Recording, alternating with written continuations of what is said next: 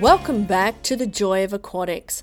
My name is Joy Simons, and today we are continuing the conversation regarding benchmarking.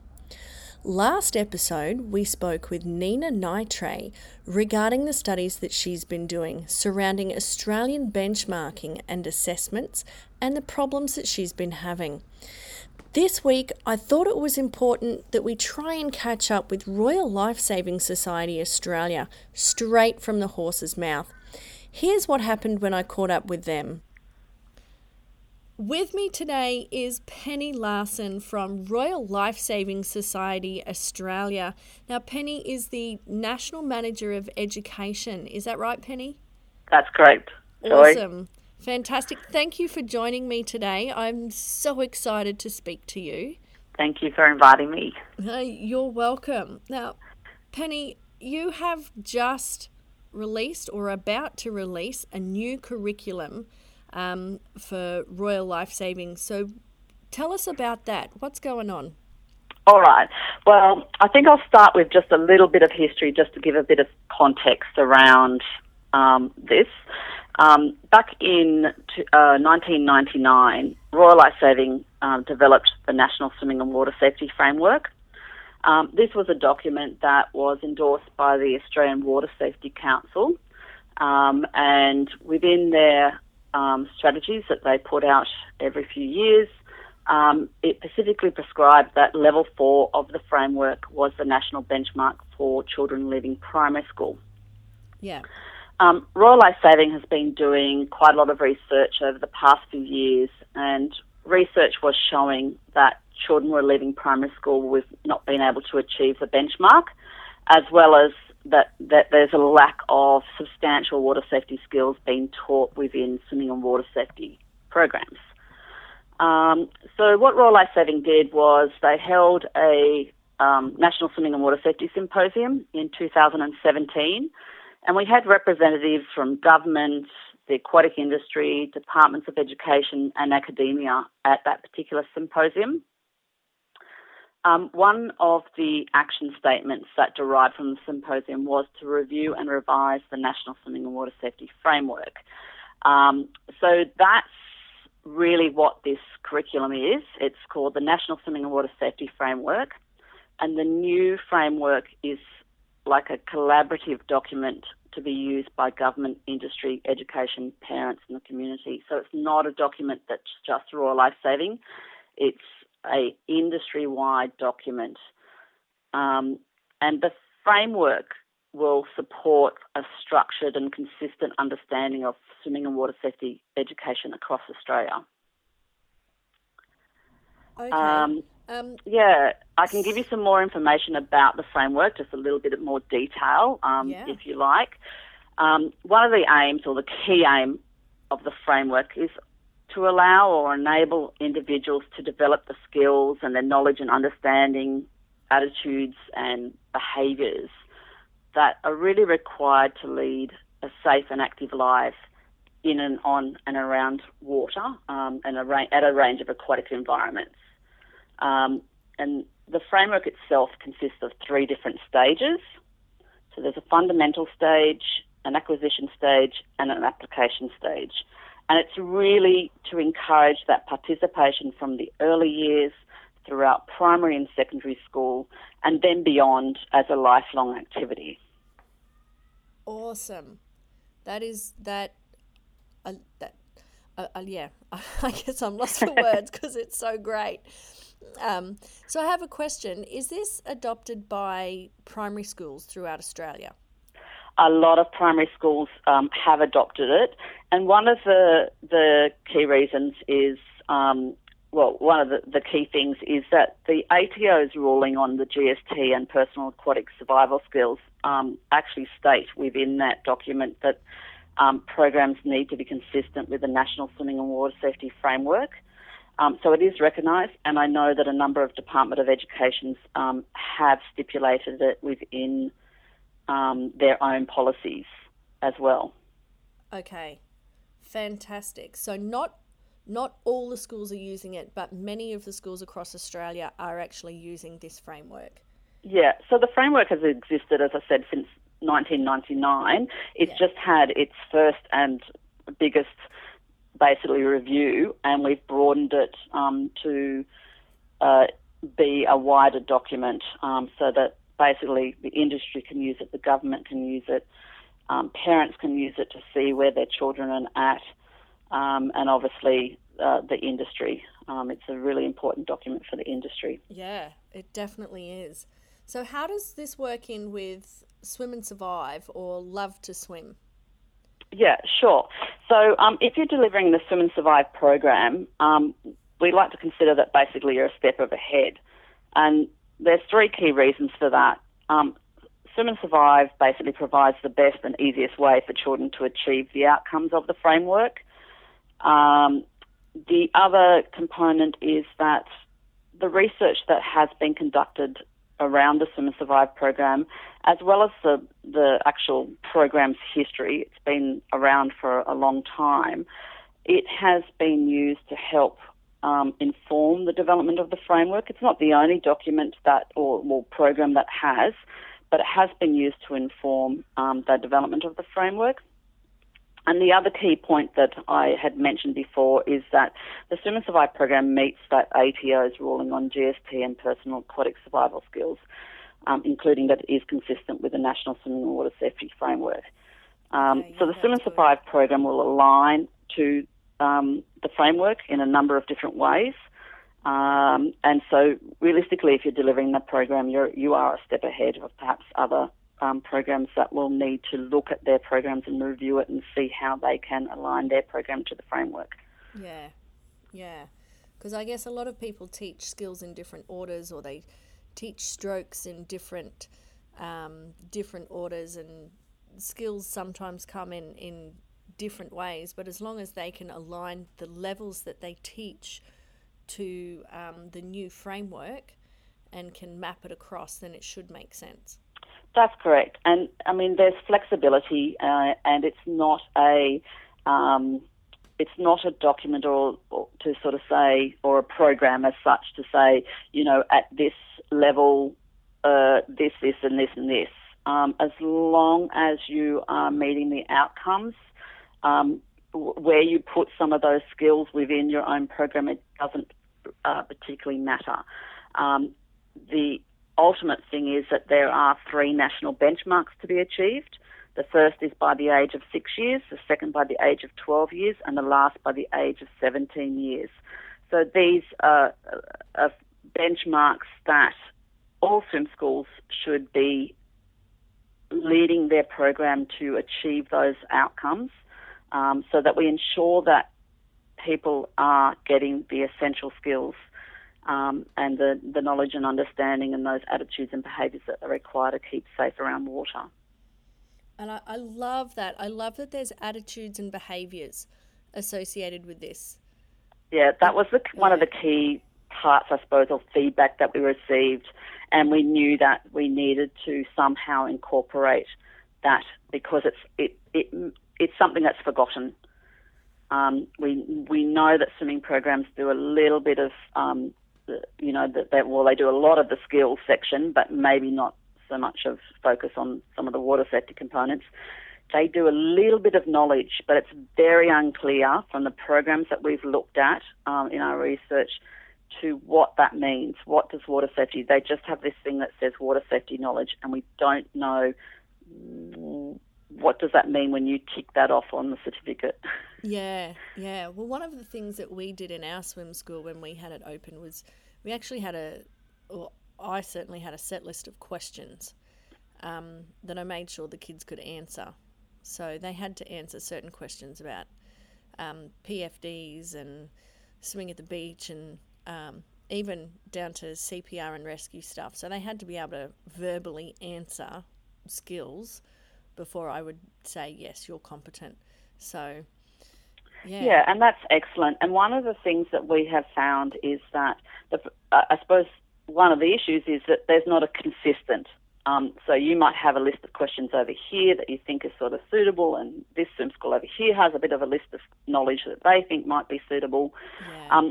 And it's not that you can't add, obviously, and particularly because some things might be quite specific for your particular area, but it's just giving a bit of a guide to the types of questions and the type of information that child at that particular age should sort of acquire. Yeah. And not giving too much information, say to the 5-year-old or the 6-year-old, that there's some key messages there that they may need to be able to take away.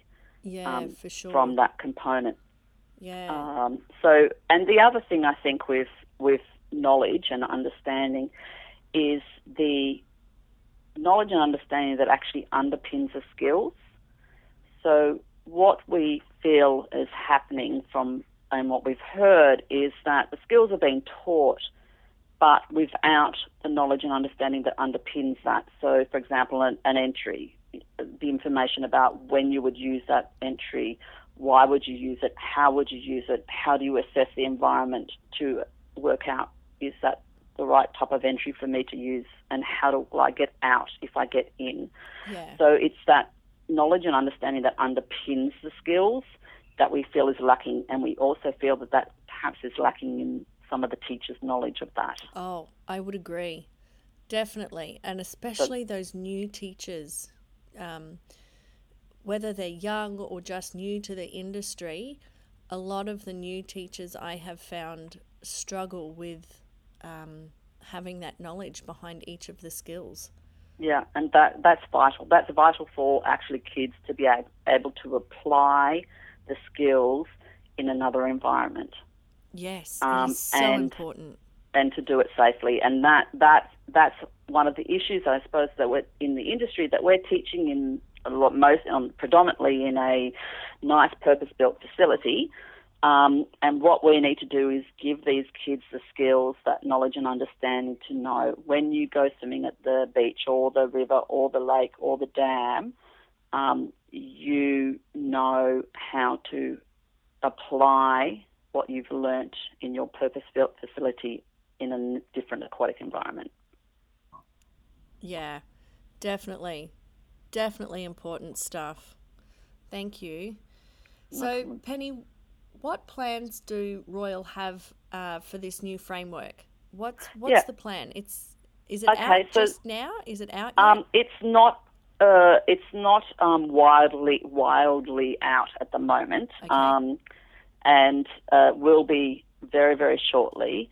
The framework is really intended to be used by government, the education sector, swim schools, swimming and water safety teachers, parents and individuals, and to guide those that are developing and providing or selecting a program. That's, I suppose, the intention.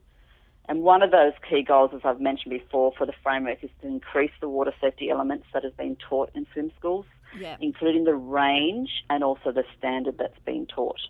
And what we want to do is to encourage the industry to use the framework, whether it's to be through the initial training to become a swimming and water safety teacher, so that those new teachers that are coming through their training, they're aware of the framework, they know what it's about, it's part of their training program, or also to be used as a guide to develop their quality program. So if it's a school or a new swim school setting up, they look at the framework and use it as a guide to develop their program. Yeah. We want the framework to be used as for ongoing participation, that it's to encourage people to not stop at 10 years of age or so. I've got to a particular level, we should stop now, but to continue on, particularly through those secondary school years, where it is really important for them to continue those skills up, and to also, I suppose, the ultimate line is to ensure that every person in Australia has an opportunity to learn the essential skills that we know are really important. Yeah, awesome. So are there any teacher tools available? The actual framework document is reasonably explicit in that it provides explanations for each of the development milestones. So within each of the stages that I mentioned before, there is a set of development milestones to each learning strand. And So the actual document provides explanation to guide teachers on the skills and the knowledge and understanding the behaviours and attitudes that should be taught to achieve that milestone. So there's some guidelines to say, if it says to enter the water in basically in the shallow water, these are the types of skills that you'll need to be able to teach for them to be able to do that, to achieve that milestone. Okay. And then for facilities that are conducting the Swim and Survive program, there'll be additional resources that we have developed, which will include like marketing assets, promotional resources, and mapping documents to help promote that the Swim and Survive program is really one of the easiest ways to align to the framework and achieve or exceed the national benchmarks. All right. So there's no tick and flick sheets for teachers or anything like that comes with it? There will be those sorts of things for Swim and Survive, and we sort of have decided at this point, how far do we go? Yeah. We sort of felt like we should probably release it, get people to get their heads around what it means, and then perhaps add some additional resources at a later stage. Yeah. Because I think, if we provide too many things, it gets a little bit... People get lost. And I think so. We went from we're going to do all of this to we're going to do this. I mean, obviously we will, as Royal Lifesaving, we will support our Swim and Survive program. Yeah. In aligning to the framework and providing resources that help those that are delivering that, and other organisations that have programs or, facility management groups, they may develop their own thing that would align, like support their program to align to the framework. And so there'll be lots of different things I would imagine that might get developed through different organisations because it is an industry document. Yeah. I know when I saw your conference presentation about the new framework, I think you handed us a sheet of paper with I guess it was just the bare bones structure of the framework, and I thought this would be phenomenal. If a student is going to leave my swim school and come to another one, I can say, well, I can put a mark in the boxes where I think that they are and with the skills that they have. So then assessing a student should be a little bit easier when they get to a new swim school. So, absolutely. Yeah. And if down the track and they know, okay, that they've achieved, the first benchmark or something like that, it gives a bit of a guide to go, okay, this is where they're at. They've done all of this. Yeah. And so we need to move on that. And the one thing about the framework that I will say that it is flexible. It is. You'll see when you saw a little example of it, that basically it is in a table, but it's not meant to be linear in the progression through that. So in particular strands, they may be further along in one strand, and another strand they actually will be a little bit at the lower level, and they may need to, and that helps the teacher also to go, well, I need to, my class here is really struggling with this. I need to focus on that to bring that up to a lower level. And then, of course, others that are exceeding can continue on. It shouldn't be like you've just got to stop here.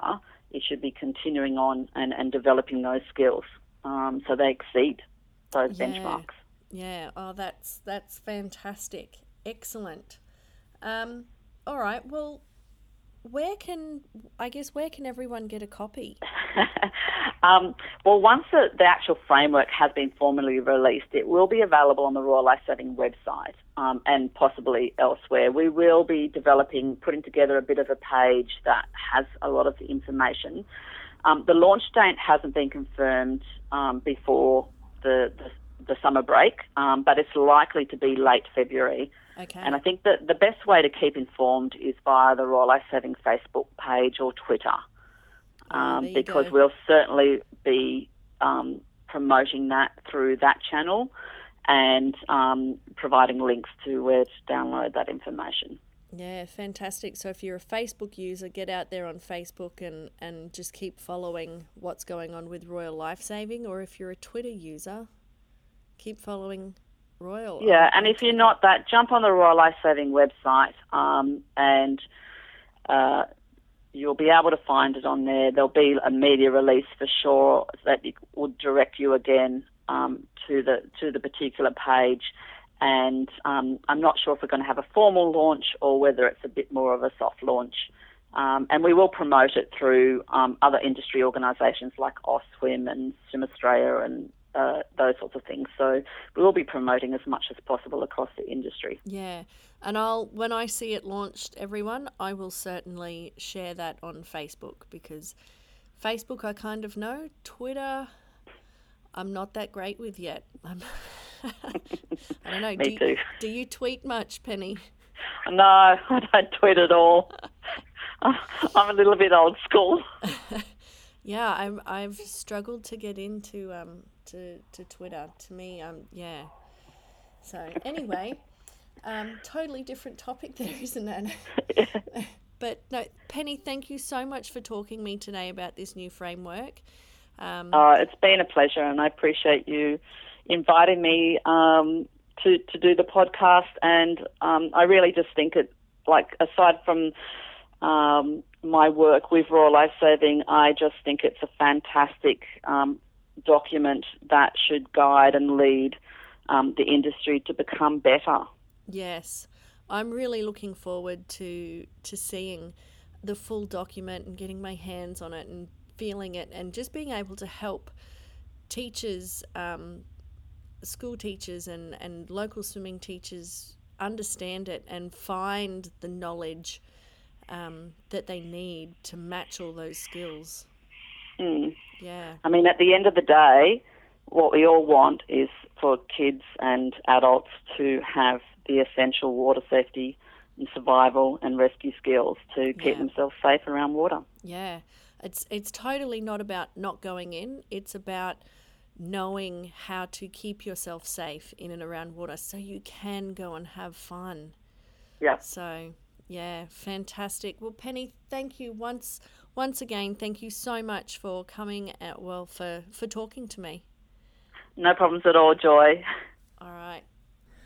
Now, once I got off the phone from Penny, she actually described to me the process that Royal Lifesaving have undertaken to come up with this new framework and improve on the existing one. Now, this process started back in 2017 with a symposium.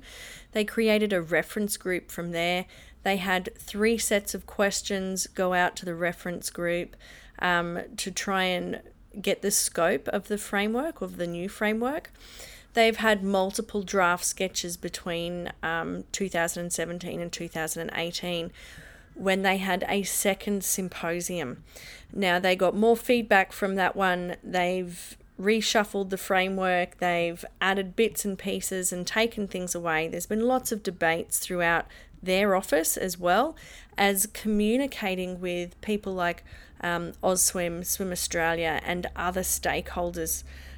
So this document, they wanted to make sure that this was a document that the industry could truly use. It needs to be a working document that works for all the industry groups. It's not just something that they've created that will sit in their office or on their website and say that's it.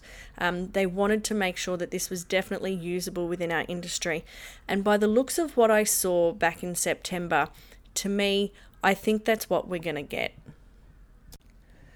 I think the really big question for our industry is, what are we going to do with it? Now, I will post links when they become available to let people know that the framework is out. But this should be amazing for Aussie swim schools and school teachers to increase the amount of water safety that we are teaching in Australia. Now, like I said, from the brief review that I have seen, I think this would be a fantastic thing for school teachers or swimming teachers and their owners to actually sit down and compare and map out what you're currently doing with this framework. And the big things that I would really be taking a look at is, what else can I add to my program? Where are the gaps? What do we already have that is so awesome? And let's make sure we keep that. And how and when can we use this document to our advantage? So what I wanted to do with it when I saw it was create a poster for parents so that I could visually show them where their students were and show them exactly what their students still need to work on. Because when parents are just dropping out or pulling their kids out too soon, to me that's not acceptable, and it always made me feel uncomfortable if I knew these students still had a lot more to learn. I think if we were able to couple this framework with Nina Nitrae's RAY document, which really helps us assess how competent the students are they working towards it? Are they requiring support? Is there still, some of that fine tuning still required? Those two documents together truly have the ability to change how we benchmark and assess students in Australia. So, big question out to all the teachers and all the swim school owners and anyone using these documents is, what are you going to do with it? Because if you don't do anything with it, it's a waste of time. It's really up to us now to make sure that these documents go to great use. So, now I am truly excited to keep sharing news and updates from our industry with teachers. But if you have anything at all that you would love to discuss in the future, please reach out. You can find me on Facebook or LinkedIn. Future episodes, what are we going to be covering? We've got school swimming coming up soon, so we're going to have an episode on that. I've been speaking to people in regards to autism and parents. How do we help parents, and how do we stop parents from being cranky? So all of that is coming up in the future, so stay tuned. Until next time, happy swimming.